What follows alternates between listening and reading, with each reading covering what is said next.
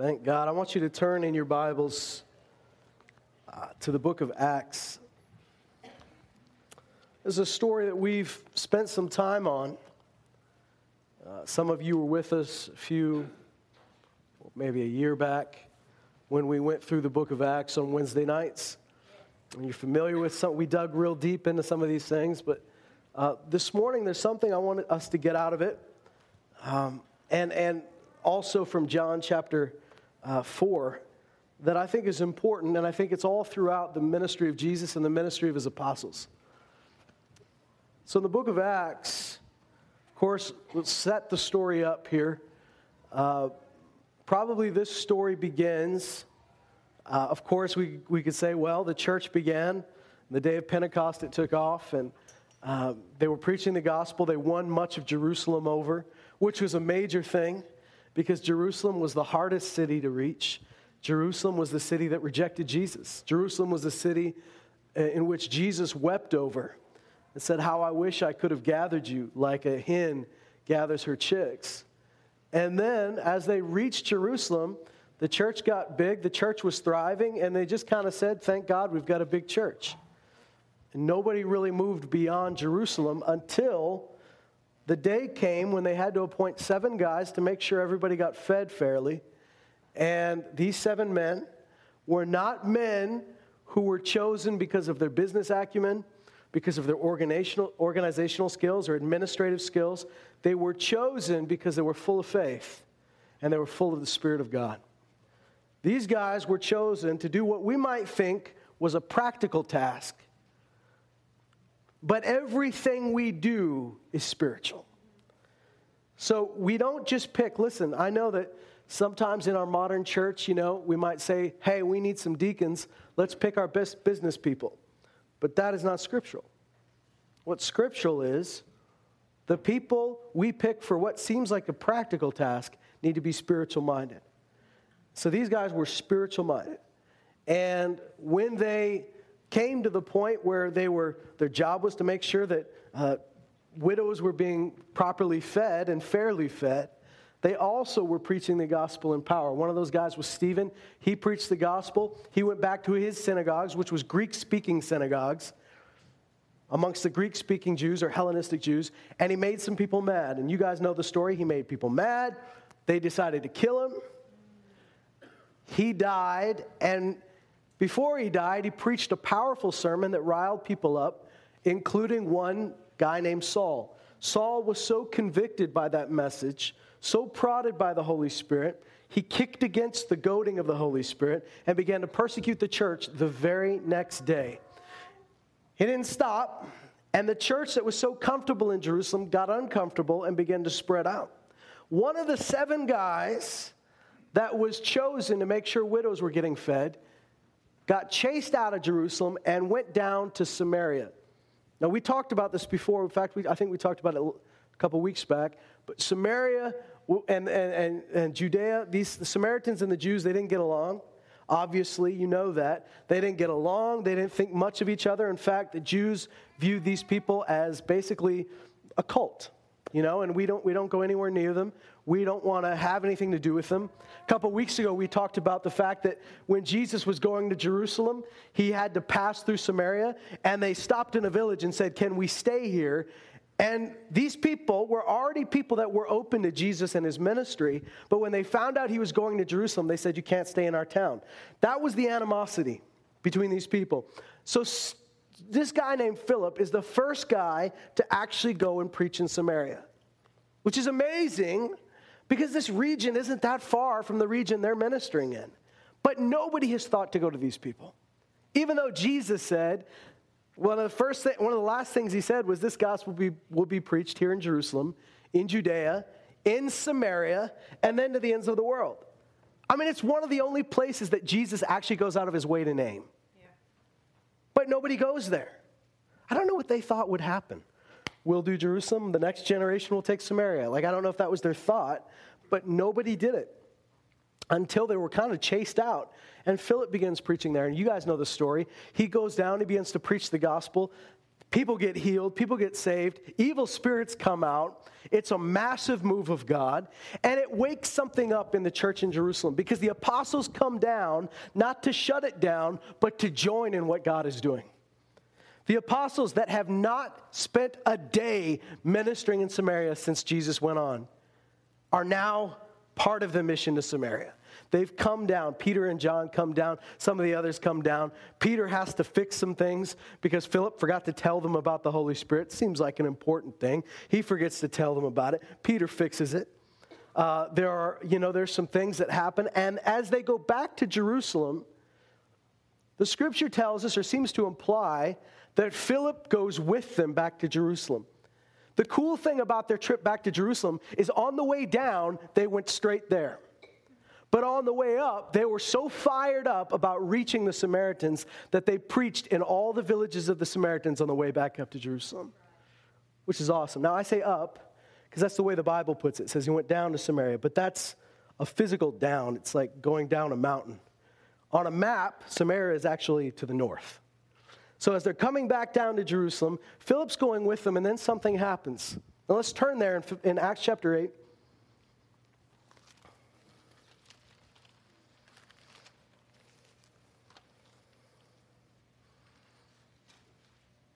And verse 25.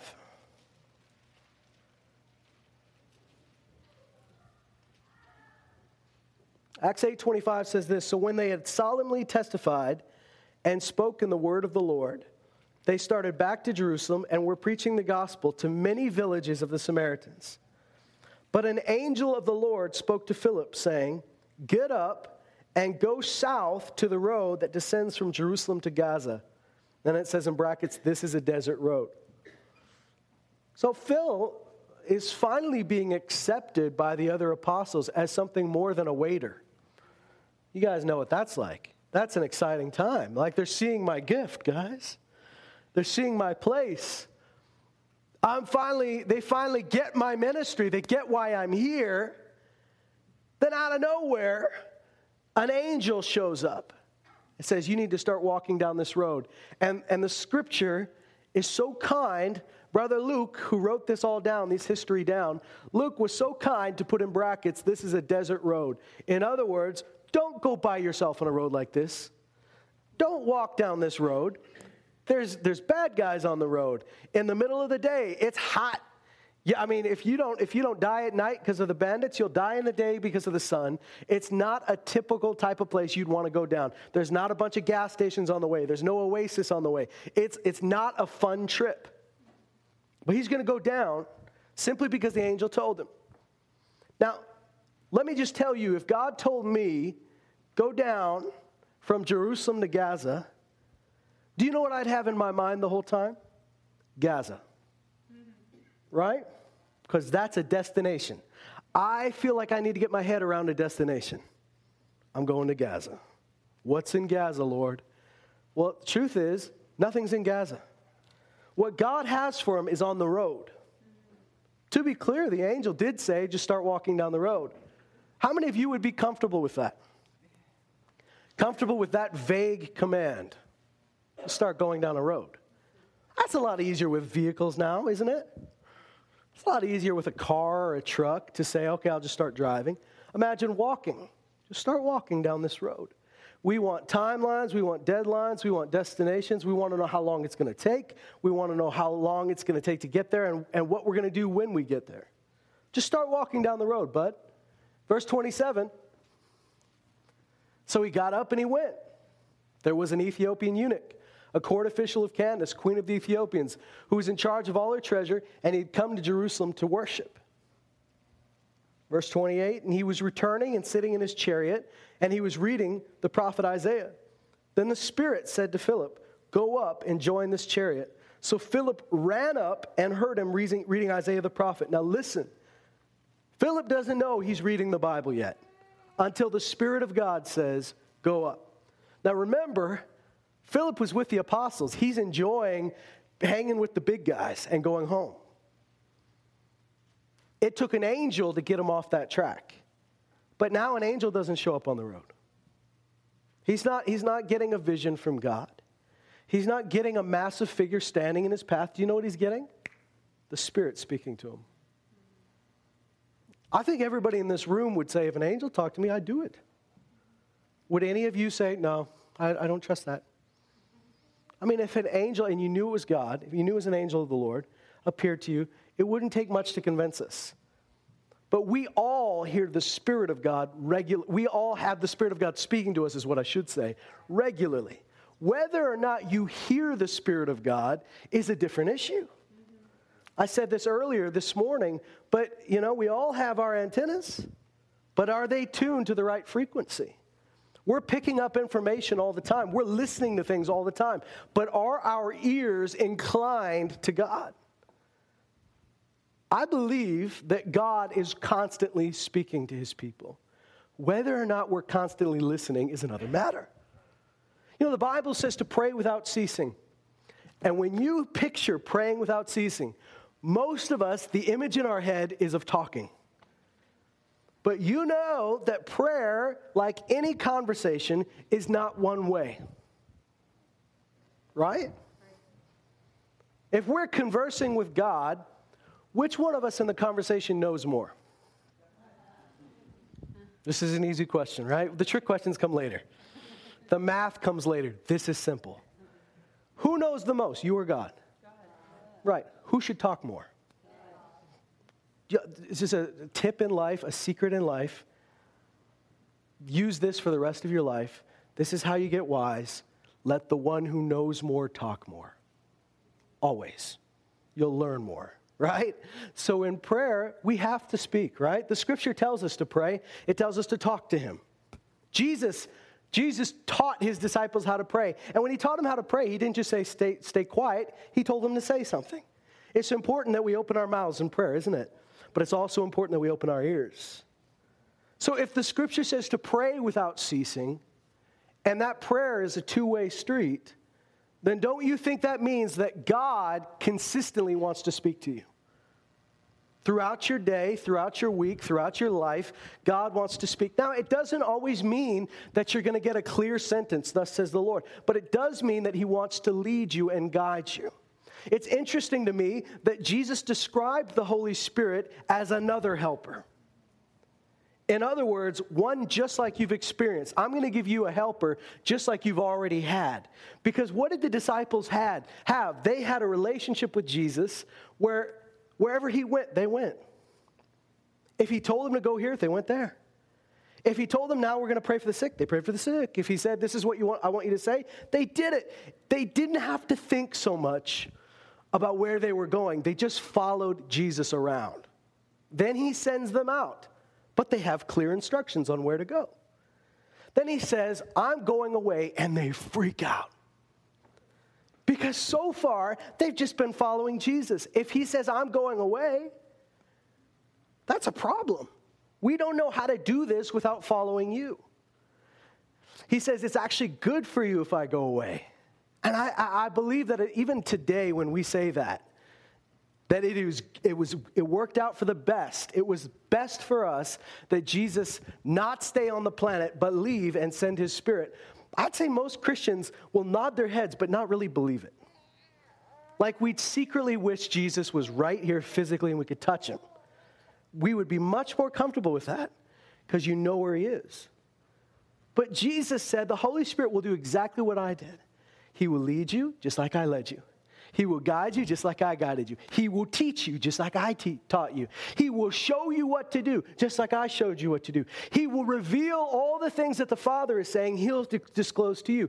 So the Holy Spirit is to us what Jesus was to the disciples. Now, do you think the disciples just noticed Jesus once a week? Do you think that they just gathered on a Sunday and said, where's Jesus? Said to meet him here. He was a part of everything they did. Like they watched him for everything. They were never off. You know, Jesus, the problem with following Jesus is that you always had to be on. You always, there were so many times they'd start thinking about food and he's talking about spiritual things.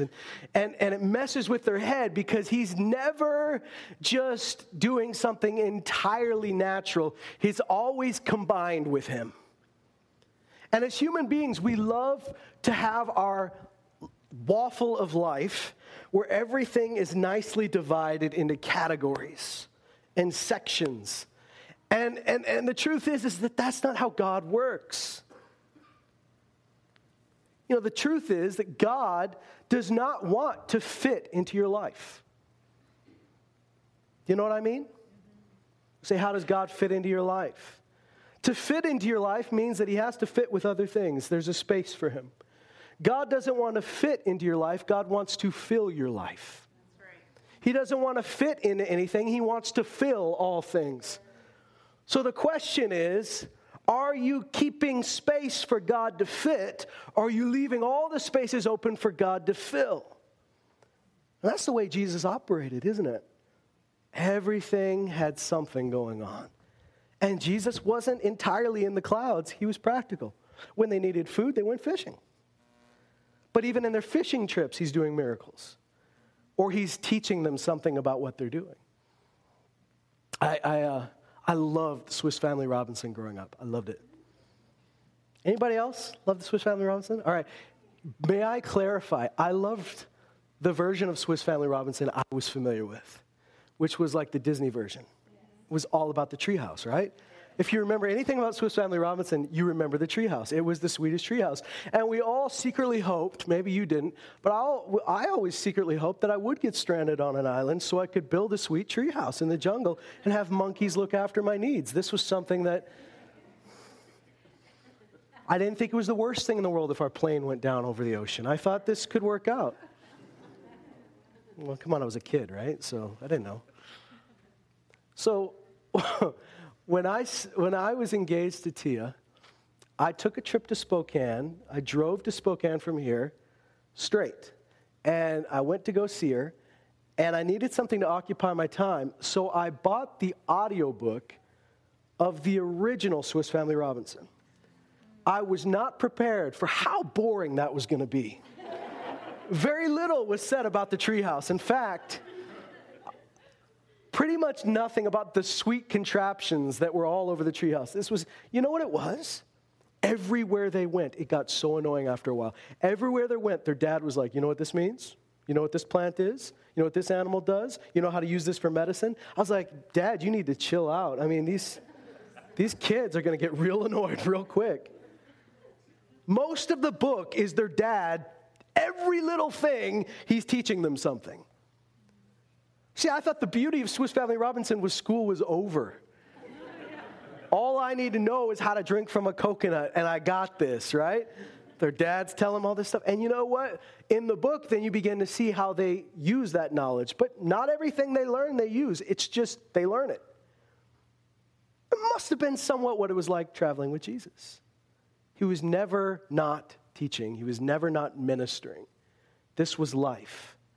Jesus didn't have an on and an off. He didn't have a spiritual and a natural. It was just life. And so here, Philip doesn't know who this guy is. He doesn't know what he's doing. The Spirit says, go up to the chariot. Philip doesn't saunter over. He doesn't hesitate. He runs to the chariot. And of course, then we get to the story where, and we'll just blow through it pretty quick because we've spent time on it before, where the eunuch basically leads himself to the Lord.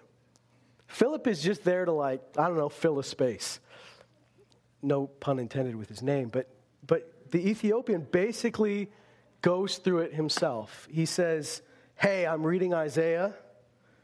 Could anybody explain to me who this suffering servant is?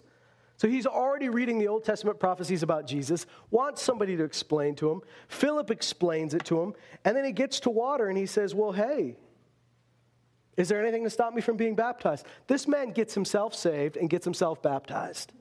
All Philip has to do is fill in the blanks. And I've told you this before, but I used to read this and go, why can't it ever be that easy? God, why is it not that easy for me? Why do I have to work? Why couldn't you just make it so easy? Where there's I go to Tim Hortons and someone is saying, what is this Bible I'm reading? Who is this Jesus? If only there were someone in this whole restaurant that would tell me about this Jesus. Tons of people get saved all the time. The trick is that God told Philip to walk down a desert road before that ever happened. We forget that part, right? But what I want to focus on for a minute, yeah, God sent him on a desert road, but then what happens after? It says in verse 38, he ordered the chariot to stop. They both went down into the water, Philip as well as the eunuch, and he baptized him. When they came out of the water, the Spirit of the Lord snatched Philip away, and the eunuch no longer saw him, but went on his way rejoicing. But Philip found himself at Azotus, and as he passed through, he kept preaching the gospel to all the cities until he came to Caesarea. What I love about this, now can you imagine that's your baptism service? You go in the water, you come out, and the guy that baptized you, as soon as you come out of the water, just goes, just is immediately gone? I mean, I'm kind of jealous. I want some baptism services like that, to be honest. That'd be pretty cool. And when this happens, what's brilliant about this is that the eunuch doesn't freak out that a man disappeared. He's just like, all right, cool. He goes on his way rejoicing. That was awesome. I don't know. He might have told the story later and said, I think an angel baptized me. He might not have known what happened.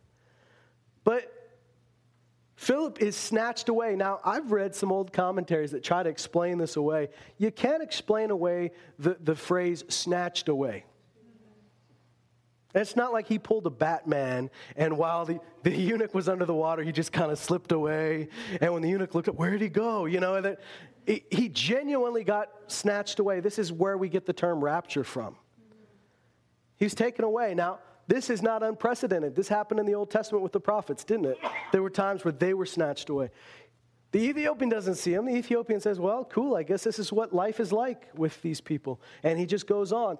And Philip finds his way at Azotus. Now, I've told you this before, but as much as I drool over the opportunity that he had to lead this guy to Jesus, I even more get excited about the fact that the Holy Spirit just transferred him to a totally different place. I mean, Star Trek style. He just ended up somewhere else.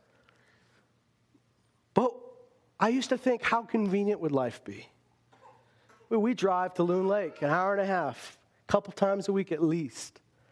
Couldn't we just get translated there? Like I step off the stage and end up there. And you know what? We've heard stories of that happening in modern times, but I don't think it's something you can just, order. But here's the deal. When we think about this, we think of convenience, right? Wouldn't it be convenient? But it wasn't convenient at all. Do you know where Philip is heading? Caesarea. Do you know where God dropped him off? 60 miles from Caesarea. God messed up his day by dropping him off 60 miles from where he needs to be. Here's what I'm getting at. As you see, Philip doesn't just head to Caesarea. He stops in every village along the way. So why did God drop him off in the middle of nowhere? God dropped him off there down at Azotus, which Azotus, you may not recognize that name. That's the Greek name for Ashdod. Anybody remember Ashdod in the Old Testament? Prize.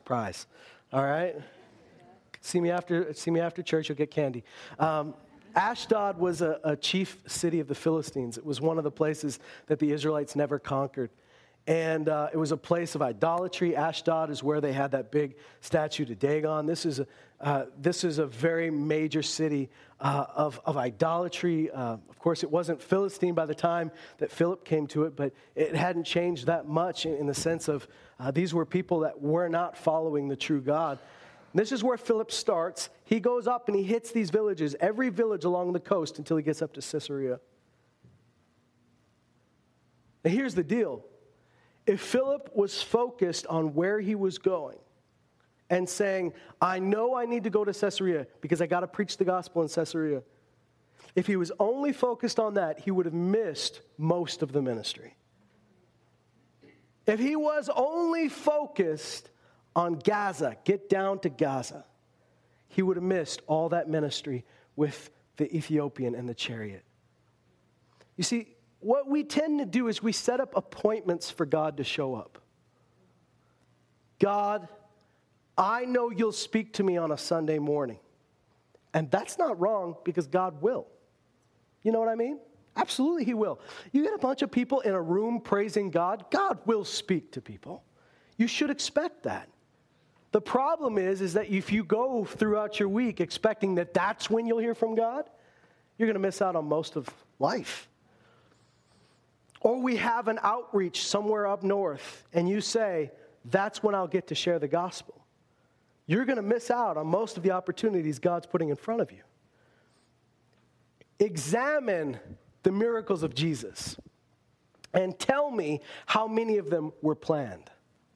Go and do that as a research project. Read all of his miracles and then tell me how many of them were at a destination. You'll find that most of them, much of them, were on the way to somewhere else. On the road to here, on the way here, somebody stops him, somebody calls out, somebody gets his attention.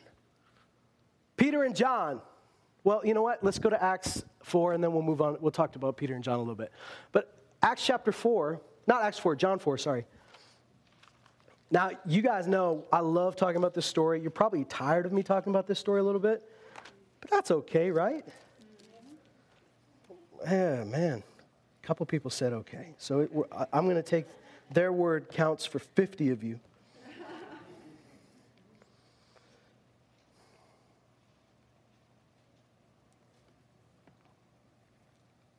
John 4, verse 3. He left Judea, this is Jesus, and went away again into Galilee. And he had to pass through Samaria. What do you see? He had to pass through Samaria. Does Samaria sound like the destination? No, it's not the destination. In fact, it doesn't even make it sound like he wants to go through Samaria. It says he has to. He's on his way to Galilee. He's on his way somewhere, but he has to pass through Samaria. Pass through. You know, I've been to Edmonton more times than I could count. I've never said Innisfree is my destination. Right? I've never expected big things of Innisfree. Innisfree is best enjoyed when you expect nothing. It's a bathroom break. It's a convenience store. At best, a diner. You don't expect great things in Innisfree. But we have some hilarious stories in Innisfree, let me tell you. There are some folks in Innisfree. What if you expected that God could use you just as much in Innisfree as he could in Edmonton or Lloyd? What if we stopped thinking about these set appointments where God is going to move or God's going to use us and begin to expect that he is with us all the time, speaking all the time, and that opportunities are way more plentiful than we know? What happens is that Jesus is passing through Samaria. So he came to a city of Samaria called Sychar, near the parcel of ground that Jacob gave to his son Joseph. And Jacob's well was there. So Jesus, being wearied from his journey, was sitting thus by the well. It was about the 6th hour. So if we're going by Roman time, 6th hour is 6. But if we're going by Jewish time, this is noon. He's tired. He's been walking. He's hot. I could give you a bunch of background on this story, but we've talked about this before. So let's kind of breeze through the parts we're familiar with and get to some other things. There came a woman of Samaria to draw water. Jesus said to her, "Give me a drink," for his disciples had gone away into the city to buy food. Therefore the Samaritan woman said to him, "How is it that you, being a Jew, ask me for a drink, since I'm a Samaritan woman? For Jews have no dealings with Samaritans." Jesus answered and said to her, "If you knew the gift of God, and who it is that says to you, 'Give me a drink,' you would have asked him, and he would have given you living water." So she said to him, "Sir, you have nothing to draw with, and the well is deep. Where then do you get that living water? You are not greater than our father Jacob, are you, who gave us this well, and drank of it himself and the sons and his cattle?" Jesus answered and said to her, "Everyone who drinks of this water will thirst again. But whoever drinks of this water that I give them will never thirst, but the water that I give them will become in them a well of water springing up to eternal life." The woman said to her, "Sir, give me this water, so I will not be thirsty nor come all the way here to draw." He said to her, "Go, call your husband and come here." The woman answered and said, "I have no husband." Jesus said to her, "You have correctly said, 'I have no husband.'" And she's probably saying, "I didn't know I was being quizzed right now." I don't have a husband. You're right, you don't. For you have had 5 husbands. Oh, this is where the conversation gets real awkward. What's amazing to me is that she has no husband. She's apparently very good at getting married. She's done it 5 times. She's just maybe not good at sticking to it. I don't know. The one whom you have now is not your husband. This you've said truly. The woman said to her, Sir, I perceive you're a prophet. No kidding. Our fathers worshipped in this mountain. You people say that Jerusalem is the place where you men ought to worship. Jesus said to her, Woman, believe me, an hour is coming when neither in this mountain nor in Jerusalem will you worship the Father. You worship what you don't know. We worship what we know, for salvation is from the Jews. But an hour is coming, and now is, when the true worshipers will worship the Father in spirit and truth. For such people, the Father seeks to be his worshipers. God is spirit, and those who worship him must worship in spirit and truth. The woman said to him, I know that the Messiah is coming. He is called Christ. When that one comes, he will declare all things to us. Jesus said to her, I who speak to you am he.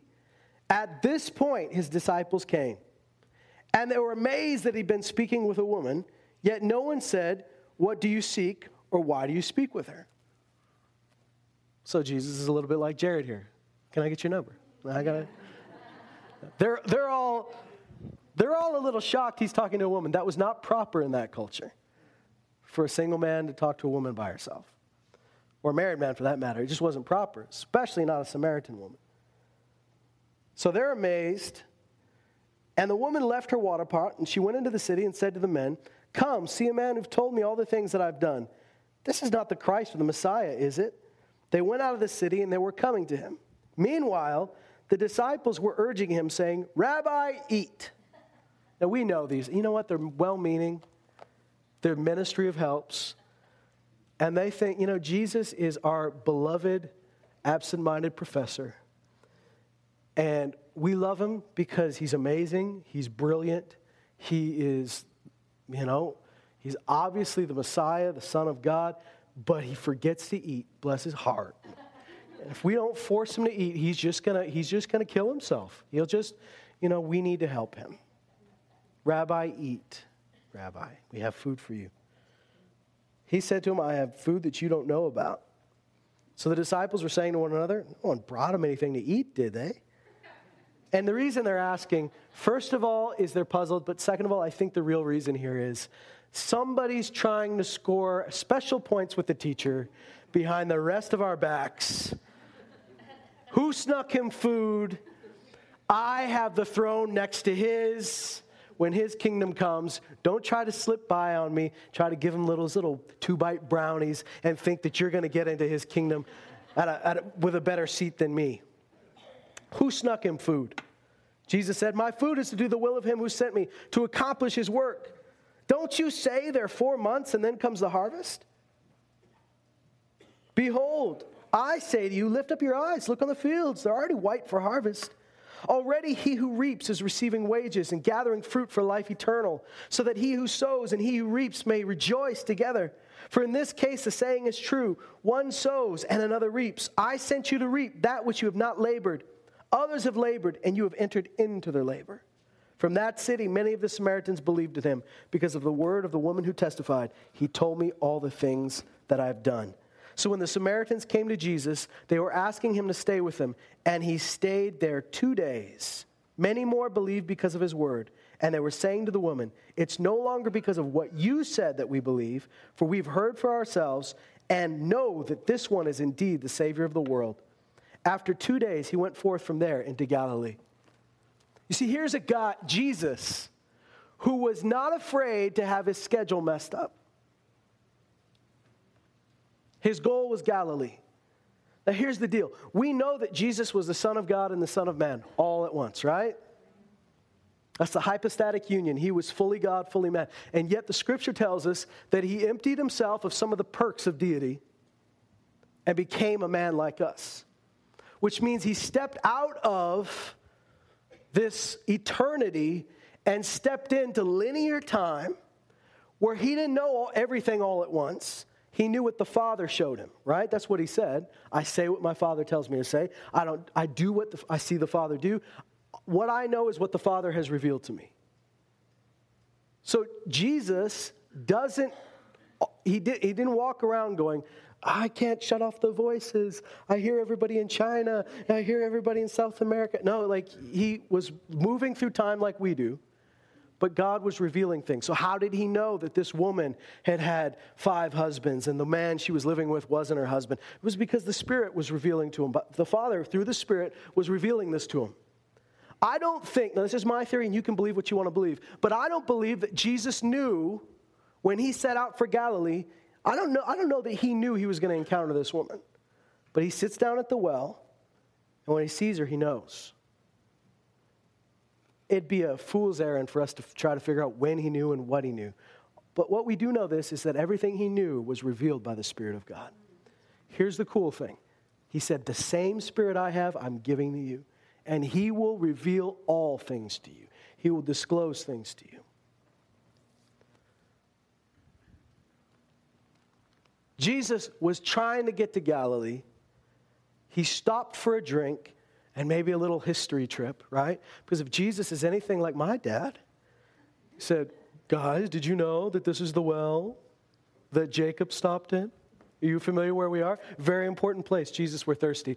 Before we have a drink, do you know where this is? This is the well. I'm sure that's what he did, you know? This is exactly what my dad would have done on a mission trip. Guys, do you know how important this well? We're just thirsty. Just let us drink from the well. Yeah, but I have to tell you the history. Don't tell us the history. Just give us a drink of the well. It's very important. I know it's very important. The reason it's very important to me is because it has water in it and I'm very thirsty. That's why I want to get to the well. You'll get water when you listen to the story.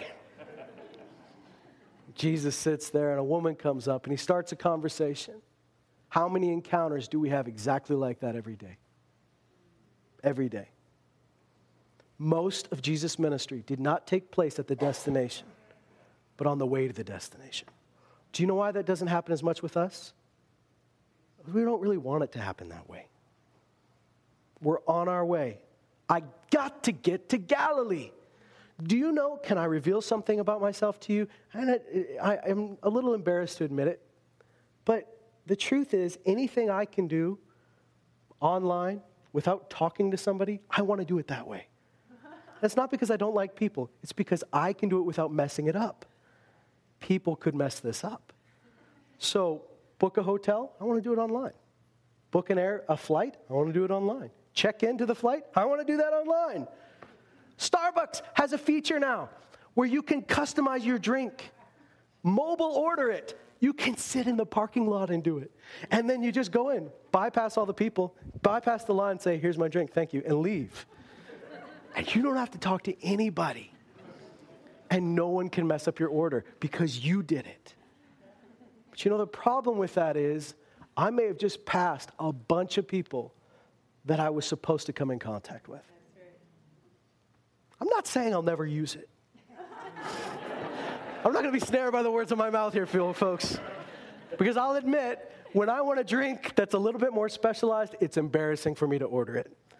The more things I add to that drink, the more of a girl I feel like at the counter. Let me just be honest. Coffee, black, that sounds good. I want a white chocolate coconut milk macchiato, half sweet. I don't like ordering things like that. I would rather, so I'll do that on the phone. Yeah, I'll just be picky. And no one thinks I'm high maintenance. Girls, you're not high maintenance, you're just high quality.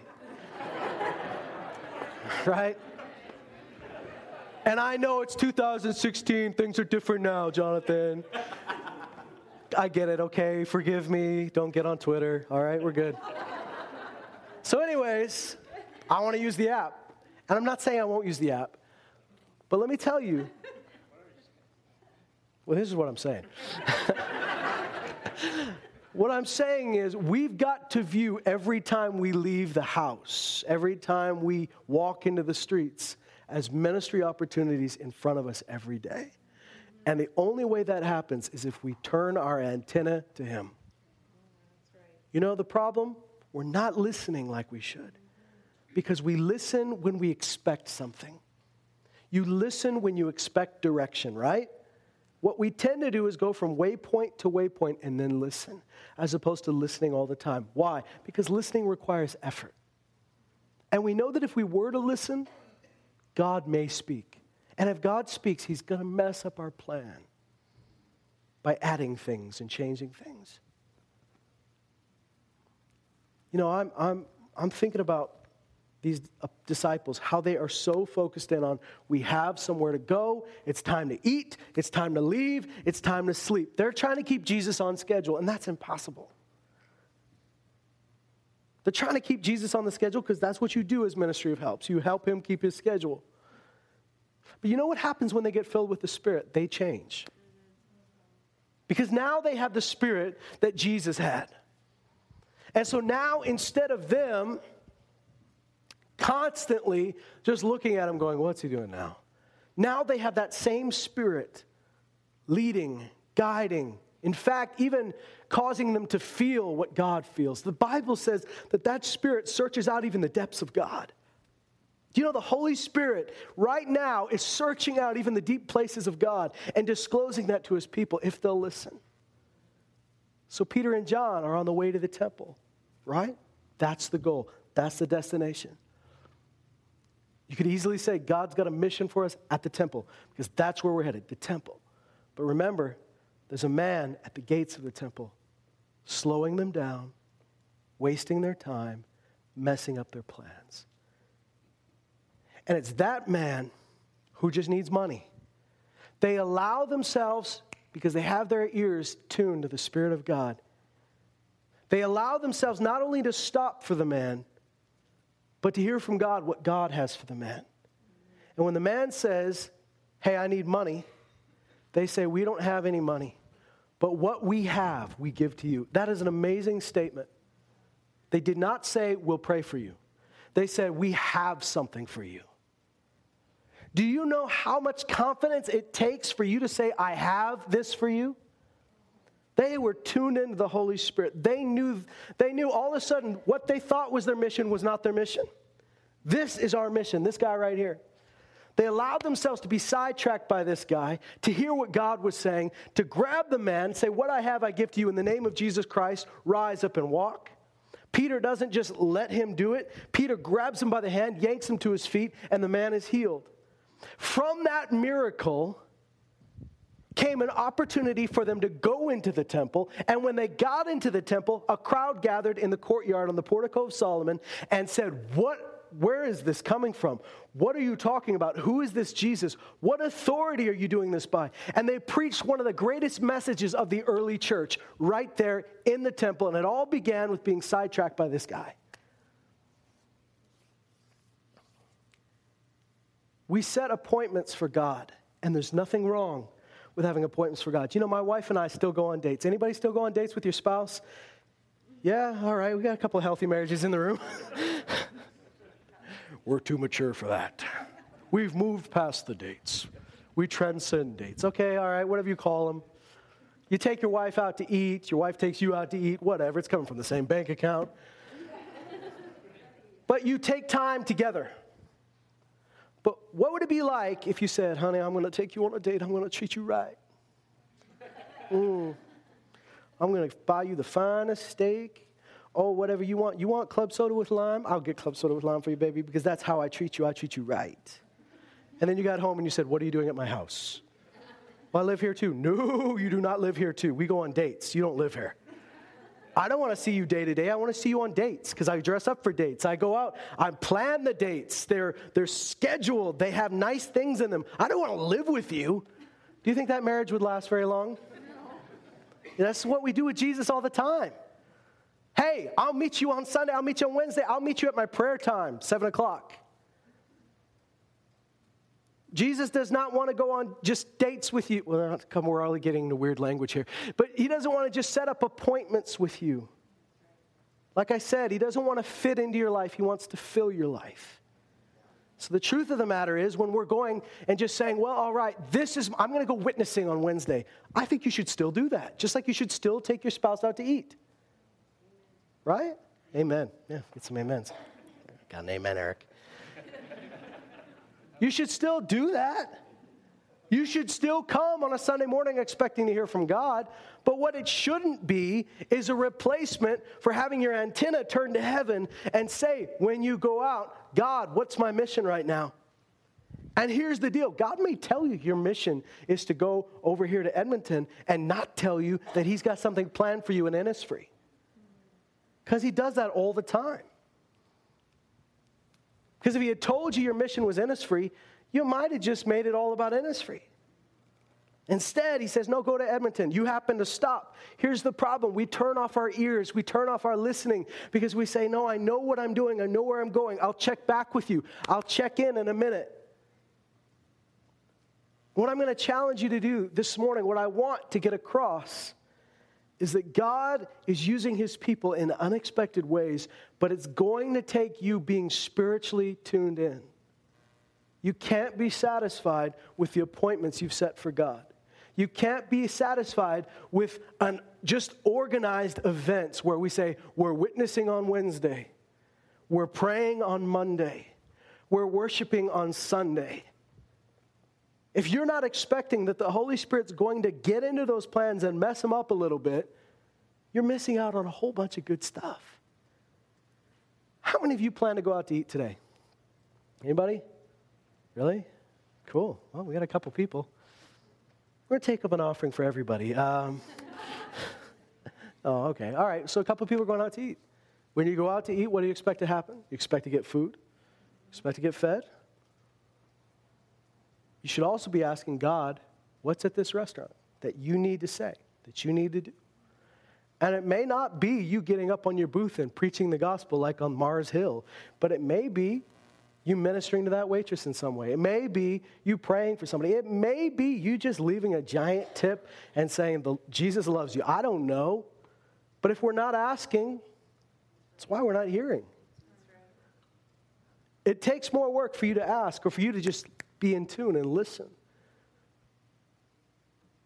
But you got to remember, if Jesus only ministered at the destination, most of those great miracles we love would never have happened. He was heading this way. He was going here. The apostles were heading here. Philip was going here. And the ministry took place on the road. Jesus shows up on the road all the time. The Holy Spirit ministers on the road. From point A to point B, in that is all the space where life is lived. I'd like for us to step out of what we expect and step into the unexpected. You are God's greatest tool. You are God's greatest instrument. If you're not willing to be on other than these set times and appointed times, then we're putting God in a certain segment of our life, and we're going to find ourselves really cut short. But God is expecting that we are his people that are listening. The Bible says those that are led by the Spirit of God. In Romans 8, those that are led by the Spirit of God, these are the children of God, the sons of God. Those that are led by the Spirit of God. To be led by the Spirit of God is not convenient. It's not easier, but it is much richer. You know, the truth is, we had those bikers come a couple weeks back, and they took a small group of our church members out winning souls. You know, I was around with those guys for a day. There wasn't a conversation they had that couldn't mean something more than a conversation. When you get on fire for Jesus and on fire for reaching people for Jesus, every moment in your life is an opportunity. That's what's great about hanging out with people like that. You catch it. You know what I mean? We're so used to the problem with being, I guess, civilized is that we expect this is an outreach event. At the outreach event, we will reach people for Jesus. And I'm saying, do that. You should keep doing that. But what it doesn't replace is all the space in between. When only you, at the right time, at the right place, you're that divine intervention into somebody's life. And you can't make it all about you. Because here's the problem. We say, okay, Lord, you want to make my day different. You want to change my day. But really the point is, this is about the Holy Spirit messing up somebody else's schedule. I shouldn't say messing up, but totally intervening and stepping into somebody else's schedule. The whole world around us is on a path to death. Entropy will take them there. Take them all the way to hell. Let's just be frank about it. That's the end goal, isn't it? I mean, not the end goal, it's the end destination. Without Jesus, that's where we're all headed. Unless someone intervenes. God intervenes in people's lives because he came to save them from death. God intervenes by using his people. You are meant to interrupt life. Too many Christians say, I don't want to be a bother to somebody. I don't want to mess up their day. I don't want to step on my toes with their beliefs, so don't. You know, if there was a bus headed off a cliff and you stepped in front of that bus and stopped it and got on the bus and said, you got to turn this thing around, would you be apologizing to all the passengers for making them a little late? Would you be thinking you did a good thing? You can't force anybody to be a believer. Even if you did, it wouldn't be real. But what you can do is be in the right place at the right time for God to intervene in their life. God uses people, right? Let me just make a point here, and this is going to be one of my last, probably my last. An angel spoke to Philip, right? Why couldn't that angel go speak to the Ethiopian guy? God already had an angel out. Why waste Philip's time? You know, it wasn't that God was trying to teach Philip something. It was that God was using Philip because the angels, praise God, they're important, but the Bible says they're sent to us, to minister to us who inherit salvation. Their job isn't to do your job. God used an angel to speak to a believer, but he used a believer to speak to an unbeliever. You are the ones that are supposed to be standing between the path to death and the way to life. Step there, intercede. To intercede means to stand in the gap. Step into that path. So we're all going somewhere today, aren't we? Some of you go straight home. Some of you are going somewhere tomorrow. Let's make this very practical. Can I make it super practical for you? I want you to go on your next 3 outings. Your next 3 outings, I want you to pray in the Holy Spirit and say, God, what do you want me to do here? Sometimes it may not be dramatic. Sometimes it will. It will make you uncomfortable. It'll make you feel awkward. It may make your friends feel awkward. But just be used by God. See what he does. Maybe that 3 times will lead to 6 times. 6 times will lead to 12 times. It's about getting in a pattern of keeping your ear tuned to the Holy Spirit. Would you stand with me and I will pray with you this morning?